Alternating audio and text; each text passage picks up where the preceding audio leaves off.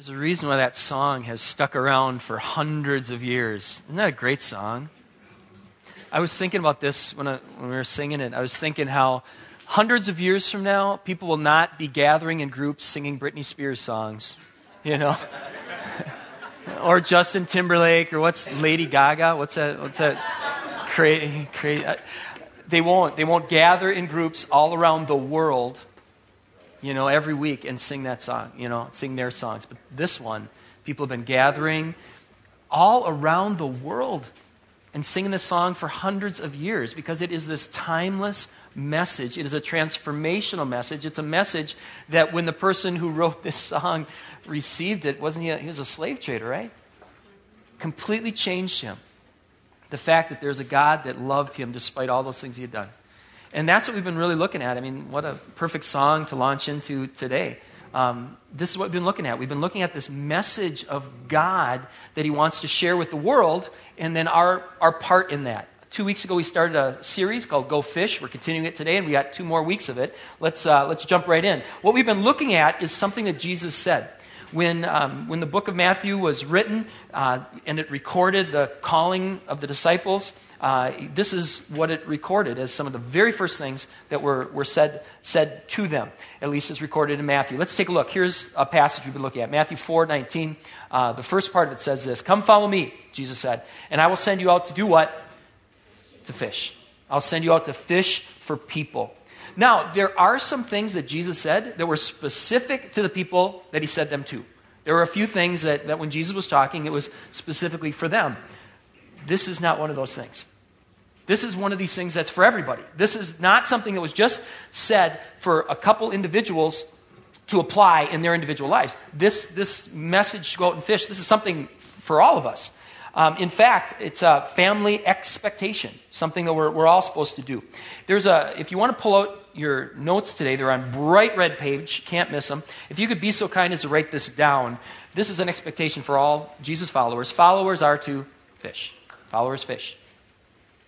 It's as simple and as rich and complex as that. It's a family expectation. Fishing is part of the family business. It always has been.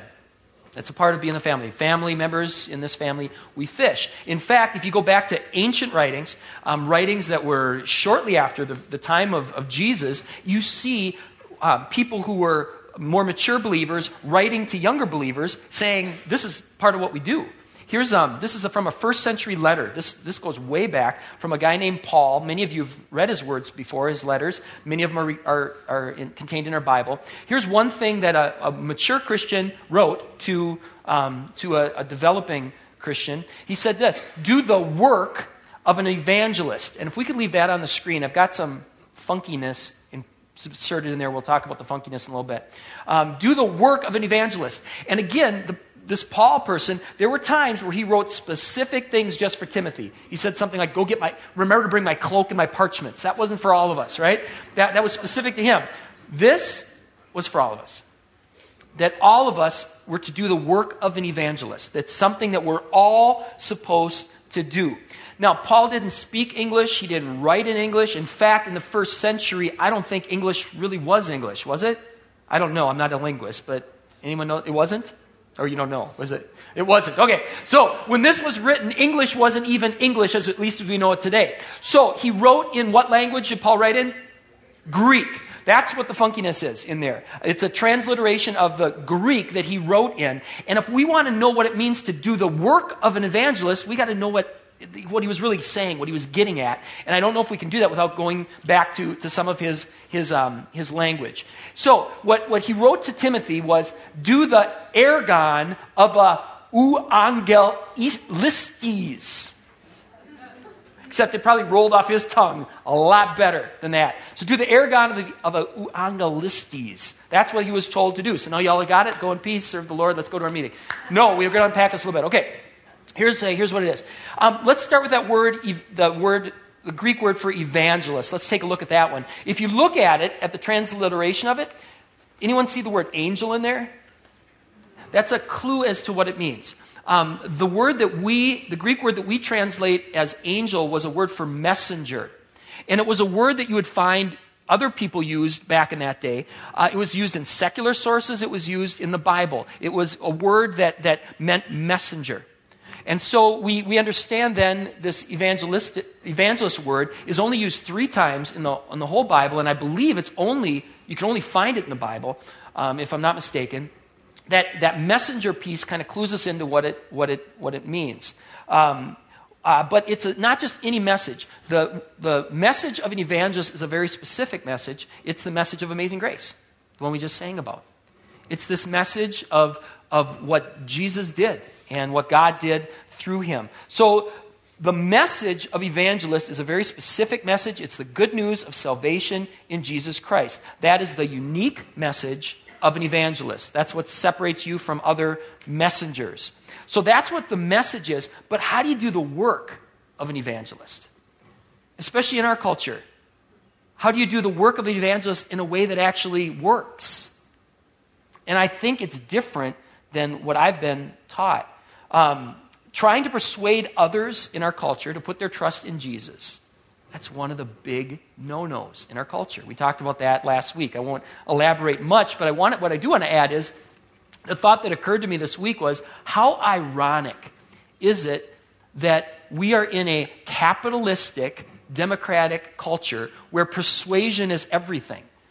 Our economic system is based on persuasion. Our political system is based on persuasion, but we can't openly talk about Jesus. I find that ironic, But back on point, let's talk about this goal. The goal of this message is not just to deliver the message. The goal in fishing is to catch what? Fish. The goal in fishing is to actually catch fish. You might enjoy being out on the lake, but why bring your fishing gear with you if your goal is to just enjoy being on the lake? The goal of fishing is to fish. So how do you do the work in such a way that works in our culture? And as I mentioned a little bit earlier, unfortunately for those of us who've been around in churches for a while, especially if you were going to church in the 80s, a lot of what we were taught about fishing, it doesn't work for me. A lot of what I was taught about fishing doesn't work, at least for me. I live right here in Shoreview. And I started thinking about, okay, what if I tried to do the things they taught me to do when it comes to fishing? What if I went door to door in my neighborhood? I went door to door, I knocked on the doors, and I started with the question, something like this: if you were to die tonight, would you go to heaven? If I did that in my neighborhood, I would be uninvited to the block party if I did that. Let's not tell him when it is, because he'll just bug us the whole night, And if I went around our circle, we live on a circle, if I went around that circle passing out tracts with the 4 spiritual laws to everybody in my neighborhood, it would be that kind of thing where when we were at Target, if I saw one of my neighbors and they saw me first, they would hide, right? How many of you have ever hidden from somebody at Target? None of you, but I've hid. But I would become the person that they're hiding from at Super Target if I did this, because they're awkward, he's going to, do that whole thing. I thought about this. If I were to invite one of my neighbors out for coffee, and then in the conversation, whether or not he was asking me to, in the conversation, I take his napkin and I start drawing a bridge with a cross on it and things like that, without him asking, he would just be like, I just wanted coffee, not art, So again, and I apologize if it's coming out in a mocking way, because my point is ultimately not to mock these things, because if the Spirit leads you to do it, do it. The Spirit of God led people to do crazier things than that. That's nothing. If the Spirit leads you to do it, do it. What I'm just saying is it doesn't work for me. And these ways that I've been taught to fish, if I did these things in my neighborhood and it wasn't led by the Spirit, it would scare the fish away. It would scare people away. It wouldn't work.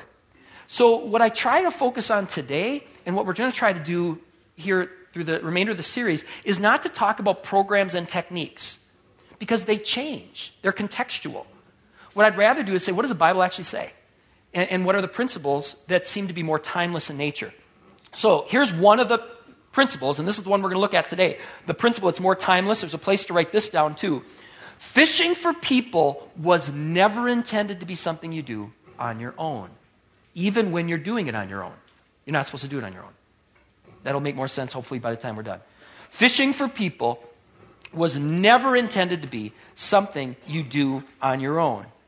Well, what we're going to discover today, I think, is paradigm shifting, at least for a lot of us. If you brought your Bibles, let's open up to John 14:12. Let's take a look here. This is actually fun because I love how this came together. As we're turning to John 14:12, if you do have a Bible, if you don't have a Bible, we'll put the words up on the screen. And also, if you don't have a Bible at home, we would love to send you home with one. We have them at the resource table, and they're free. Just take it on your way out when you go. Okay, here we go. John 14:12 says this, and this is Jesus speaking. Truly, truly, I say to you, whoever believes in me will also do the what? Works that I do.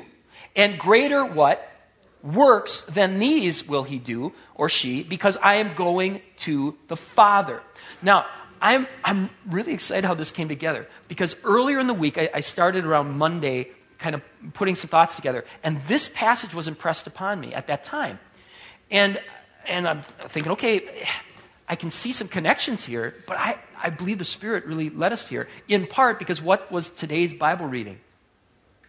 Today's Bible reading was this, on our little bookmarks on our online reading.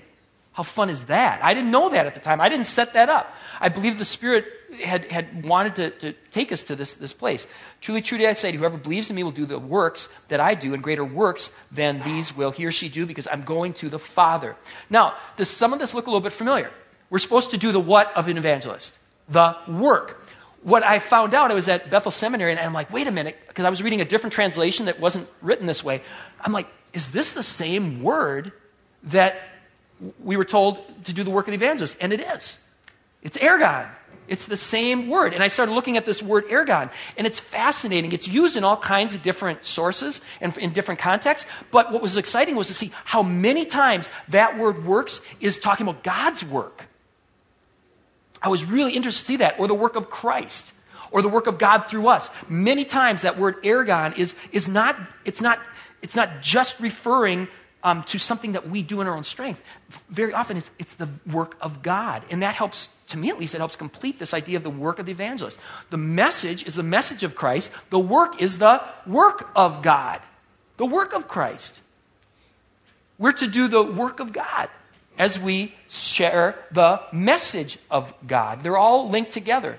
The work of the evangelist is to do the work of Christ. And this is where my mind began connecting all these dots. 1 Corinthians 12 talks about how we are like a body with many parts. And if we're only proclaiming the message, then we're just like a mouth with no body, right?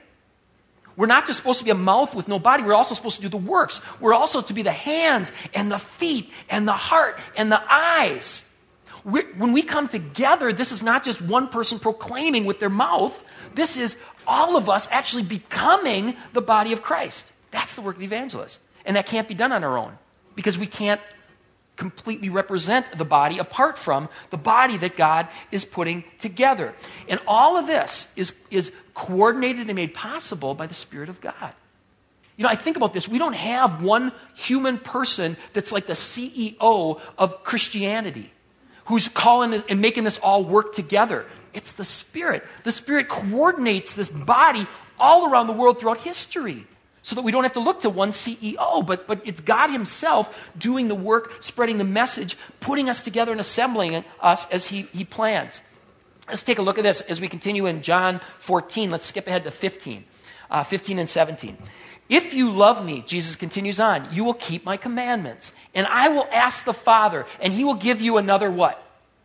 Helper, to be with you forever. Even the Spirit of truth, whom the world cannot receive, because it neither sees him nor knows him. You know him, for he dwells with you, and he will be in you. Now, I grew up only hearing this verse translated as counselor instead of helper. The Holy Spirit is our counselor. And the word can be translated as counselor, it can be translated as advocate, but I really like that they translate it as helper here, which is also within the range of meaning, because I think contextually that's a better translation in this case, at least if you're using English words, because most of us, when we think of English words, when we hear counselor, we think that's someone who gives us advice. When you think of helper, it's someone that actually helps you. And the Holy Spirit is more than someone that just gives us advice. The Holy Spirit is actually doing the work of the evangelist through us when it's working right. It's not, and in fact, that ties in seamlessly with what Jesus taught us about fishing for people, because he didn't say, I will teach you to fish for people. Come follow me, I'll teach you to fish for people. Come follow me, you'll learn some techniques that you can go out and apply. The translation is really closer to, I will make you into this. And how does God make us into that? But through the work of the Spirit that's actually changing us, filling us, empowering it, making it possible for us to do the work of the evangelist. Let's flip ahead into this is in Acts 1:8. Let's just put this one on the screen. Acts chapter 1, verse 8, a very familiar passage, says this. But you will receive what? Power. Not just only good advice. There are times where the Holy Spirit gives us insights that we would not come up with on our own. I don't want to downplay that. But it's more than that. You also receive power when the Holy Spirit has come on you. And you will be my what? You will be my witnesses. You'll be able to do the work of the evangelist in Jerusalem and all Judea and Samaria to the ends of the earth. It's also fun that today, that we're talking about this, that today is on the church calendar a day known as, what? Anyone know? Pentecost. Pentecost. And on Pentecost, we celebrate the Holy Spirit coming down. And many people look at this and call it the birth of the church. Because here are these people huddled down, and the Spirit of God comes on them, and things were never the same. That's why we have the red. That's why we have our little tongues of fire up here. So I'll try not to lean back too far. I got a pastor friend. He was doing a wedding, and they were doing their thing, so he backed up too close to the candelabra, caught on fire. Steve Weiss, he still has the robe. It's got a burn hole in the back. I'm serious. Have you seen that robe? Some of you have seen it? He keeps it. It's great. Big old burn hole. Catch on fire. All right, anyway, so that has nothing to do with what we're talking about. But anyway, this whole idea of Pentecost, we celebrate today the fact that the Holy Spirit came on us so that we're not on our own with this, but we're empowered to give this message, empowered to share this message. I've circled through some charismatic circles before, and I've seen so many workshops on the Holy Spirit advertised. And often these workshops will have a subtitle that says your own personal Pentecost, referring to that event. You can have your own personal Pentecost as the Holy Spirit fills you. Now, that's not inaccurate, but it's incomplete. Your own personal Pentecost. Because the Spirit was not just poured out for the sake of individuals, was it? It was poured out on the church. In part to make God's body reconfigured from our bodies as he fills us and gives us different pieces. And then as we have gifts and then we come together and people see Jesus as we assemble, not just Christ's likeness in us as individuals, but even more so we see the work of God as the Spirit all around the world coordinates and brings this thing together. It's fascinating. In fact, here's a real smushed summary from 1 Corinthians. If you want to look in the Bible at the most complete teaching on spiritual gifts, the most complete teaching you find in the whole Bible is 1 Corinthians 12 through 14. And here's some excerpts from that. Now, concerning spiritual gifts, I don't want you to be uninformed. There are a variety of gifts, but the same Spirit. There are varieties of service, but the same Lord. To each is given this manifestation of the Spirit for what? To give you individual goose pimples? No, it's not. For what? For the common good. And then here I summarize all of chapter 13 in one little phrase, where chapter 13 of 1 Corinthians is this love chapter where it's sandwiched in between. It's like, if you have all these gifts, but you don't have love, you got nothing. Because ultimately it's about this, producing love in you. So earnestly desire the spiritual gifts, but pursue love. Since you are eager for manifestations of the Spirit, strive to excel in what? Building up the church. The gifts are designed to build up the church so that this message, this work, can be done as God wants it to be done. When I was thinking about this, my mind went to a comparison between God sending us in the power of the Holy Spirit together and what the Wizard of Oz did. How many of you have seen the Wizard of Oz? All right. There is this scene, this is the classic version, not all the Michael Jackson version and all that kind of stuff. In the classic version, when they have their first audience with Oz, they come into this scary throne room and there's fire going up and it talks deep, I am Oz. And they're like, you are, wow. And Oz gives them a mission. And what's Oz's mission for them? To go get the broomstick of the Wicked Witch of the West. And so does he offer to help them? No, he just says, now go. And the lion takes off and flies through the window and they're all scared. And how are we going to do this? Because now they're on their own. And I'm like, often that's how I feel when it comes to witnessing. I feel like, all right, God says I'm supposed to do this. Now go. Okay. How? Now what? Do my technique? Draw my picture? I don't, what was the word again? What was the 4 laws? I thought there were 5, 6. And so we go and we have this guilty compulsion to do it because like, I got to do this or God's going to get me, or whatever. But it's not like that. It's God gives us the power. God gives us the ability. God can give us the heart. He doesn't, in fact, this is so freeing. The results aren't up to us. The results are not up to you. And I was reflecting on this, and I'm like, this helps purify our passion. Because we don't go out of guilt, like I have to do this. I have to reach out because God says so. It purifies our passion in that we're not doing this so that we'll earn favor with God. The great news of amazing grace is that God loved us first while we were still sinners. So we don't do this to earn God's favor. It helps purify our passion. We do it because we care about people. And this good news of amazing grace is so amazing. And we go in the power of God who shares that passion for people, that they may not be out there on their own trying to live life by their own. That they may know there's another life that goes on to eternity that you're invited into. Do you see the difference? It's not like Oz sending us. It's God saying, I am in you and through you. And the results are up to me and that person, not you.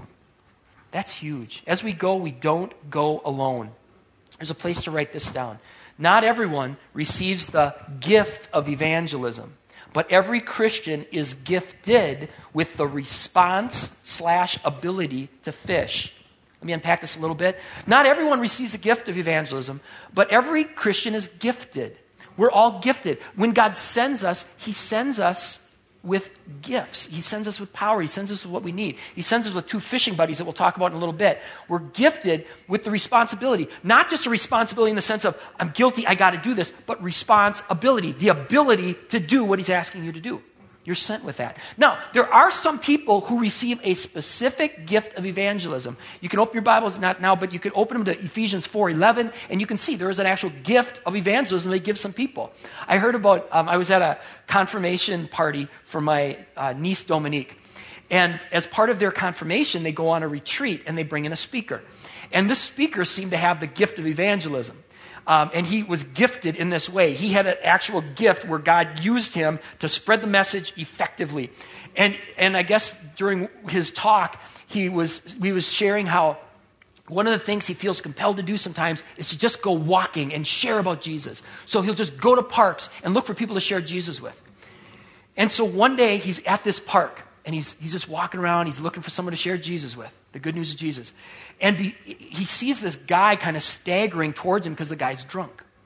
And before speaker guy can say anything to drunk guy looks up, points at speaker guy and says, "You're not going to tell me about Jesus." Before he says anything. And speaker guy, because he's a gifted evangelist, points at him and says, "I am too, and you're going to listen." I don't have that gift. That has never happened to me. Never. But there are some people who are gifted. They have the gift of evangelism. God sets it up. He uses their words. The person comes to faith in Jesus Christ, a sincere faith in Jesus Christ. Most of us don't have that gift, but we're all gifted. And I think our primary gifting comes in the form of two fishing buddies. We've already alluded to both of them. Let's make it practical. Let's just say it like it is. Here we go. There's a place to write this down in your notes too. Our responsibility comes in the form of two fishing buddies. Let's talk about the first one first. The Spirit of Christ. This is our fishing buddy. You can't do it. You can't do the work of evangelist without this fishing buddy. Even if you're out there alone, if you don't have this buddy with you, you can't do the work of the evangelist. In fact, an experience I had made this really, really clear. I used to live in New Ulm, Minnesota. And I would go and I'd work out at the New Ulm Fitness Center. And I was working out one day, and this guy comes up to me, and he starts to fish me. He starts to witness to me. And I'm like, oh, this is going to be fun. I got to see where this goes. And as he's continuing to do all these techniques that I had been taught, I start to realize, oh, this guy's either Mormon or Jehovah's Witness. So this is going to get really fun. So he's doing all this stuff, right? He's got his version of the Bible, and he's showing me all these scriptures and where I'm wrong and where I'm missing the boat and all this kind of stuff. And he's got these magazines, and he has all these questions and all this kind of deal. He's got this whole deal. He brings in one of his friends that's like higher up than him to really make sure he's going to convince me, right? What chance did this guy have of convincing me to convert to Mormonism or Jehovah's Witness? Less than zero. You know? And he is doing all the techniques, but he's got no chance of convincing me. And what I was thinking about this week is, if the Holy Spirit isn't working in and through you, you've got less than zero chance. Because the people you're talking to have reasons why they don't believe. Many of you in this room have reasons why you're not able to embrace Christianity. And for me to just get up here, or anybody to just get and try to talk you into it, your reasons are too strong for that. Not only that, but as we've said many times, our message is foolishness in the world's eyes. Complete foolishness. So we're not going to be able to convince people any more than they are going to be able to convince you, unless the Spirit is opening hearts and opening minds. Here's one little passage that speaks for many. This is Acts 16:14, where again we see that the Spirit is at work. The Lord opened her heart to pay attention to what was said by Paul. That there's this dynamic where the Spirit needs to be present, opening hearts and minds to being receptive to this message. So if you're fishing alone, there's probably a reason why you're hitting dead ends, you know? And again, quick side note, even Jesus himself had people that rejected him. Even Paul had people that tried to kill him. And they were successful actually with Paul and with Jesus. They actually got killed because not everyone, received the message. So it won't always work, but without the Spirit, you got no chance. We need the Spirit to be working people's lives. So here's an application for question 1. In your notes, there's our responsibility, and then our responsibility is one word. Let's go take a look at this. Here's our related responsibility related to the Spirit. As an individual Christ follower, if you want to do the work of the evangelist, ask the Spirit of Christ to open hearts and help you recognize and respond to openings. So what is our response? Not just to learn a bunch of techniques, it's to be praying.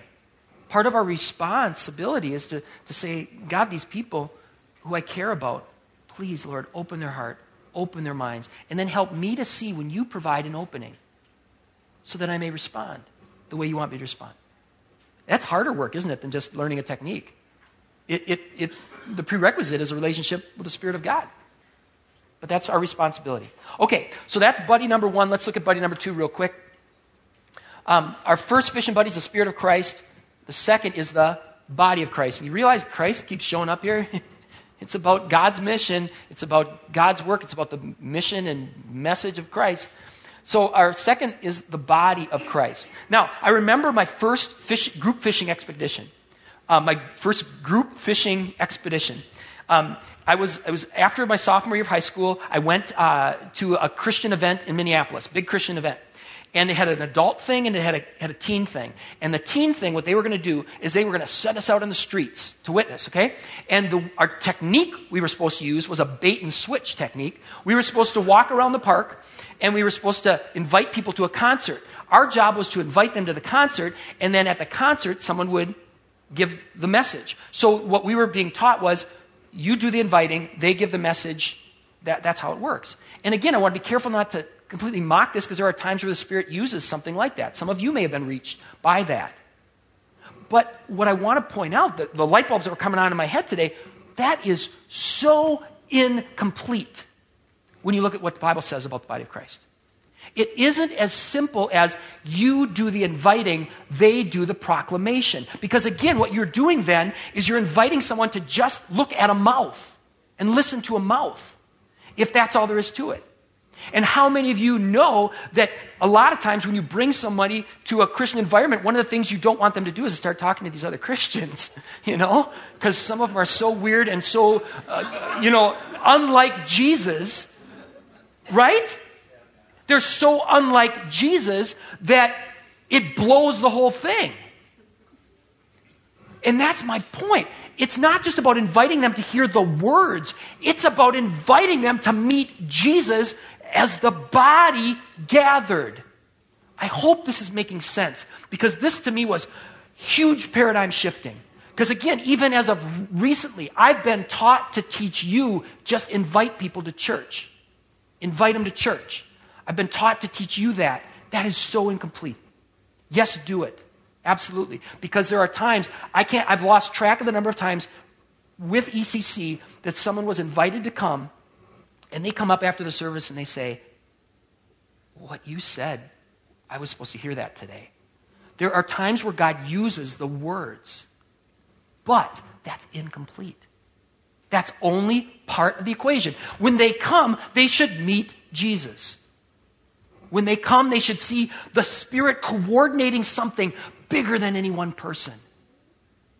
Imagine if we were hitting on all cylinders, what it would look like for someone to get invited for the first time. If we were hitting on all cylinders, before they visit here, almost everyone goes to the website.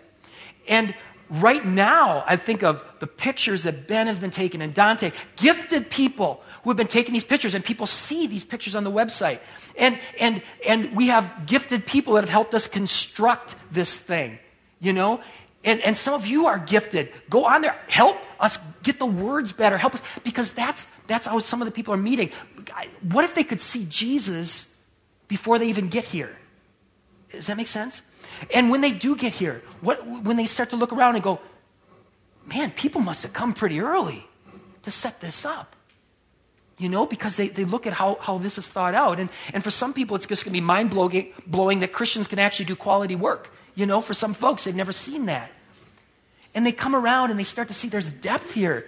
You're not just decorating.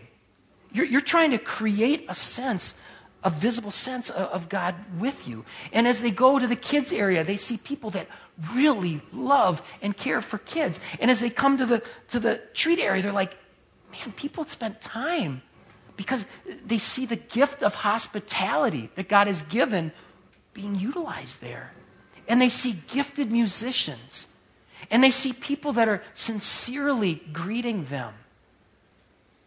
And when we're singing, they look around and they're like, man, there are people here that are not just going through the motions.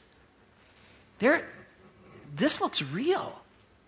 And as we're studying, they're seeing some people are taking notes. It's as if they want to actually apply this stuff to their life. Do you see what I'm saying? When they come, it's not just about hearing the words, and I will do the best possible job, and I know Isaiah does the best possible job. We will do the best possible job we can of giving Spirit-infused, biblically accurate words, but that's just the mouth. They need to see the body, and I can't do that. I don't have all the body parts. None of us do. But together we can. So here's the last thing I'd like you to fill in on your in the blanks. This is our responsibility then as part of the body of Christ. As part of the body of Christ, our responsibility then is to ask God to build this church. Let me pause right there. We need to remember to pray for this. that God will open up hearts, that God will give us favor, that God will use our witness, that God's presence will be here.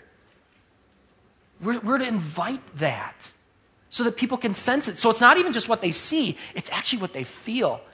And I've been to some churches before where their program, by the world standards, really stinks, but you can feel God there. That's the stuff we just can't manufacture. That's stuff we ask for. So pray, God, build your church. Send us these body pieces that we don't have. Empower us. Send your Spirit. Speak to us. So that's part of it. Ask the Spirit of Christ to build His church in His likeness. Again, don't help us to just do a good show. Or in fact, take the word just out of there. Don't help us to do a good show. Lord, may you build us in your likeness. And then help us recognize, respond to openings. Because you as part of the body, you're on when you come. Your job isn't done after you've invited somebody. A welcoming smile, a handshake. We forget loneliness. When I see the surveys, loneliness is almost always on the top when people write about their lives, stuff they're dealing with. Almost always. What if this is a place where people could genuinely be embraced and welcomed, and we're calling them by name? What if this is a place where they saw we were serving first? And they come in, they're going, I'm going to get asked for money, and I'm going to ask to work in the nursery, And what if when they come, we're like, that's family business. You come and let's serve you. Here's free stuff. Take it. If it'll help you. You see what I'm saying?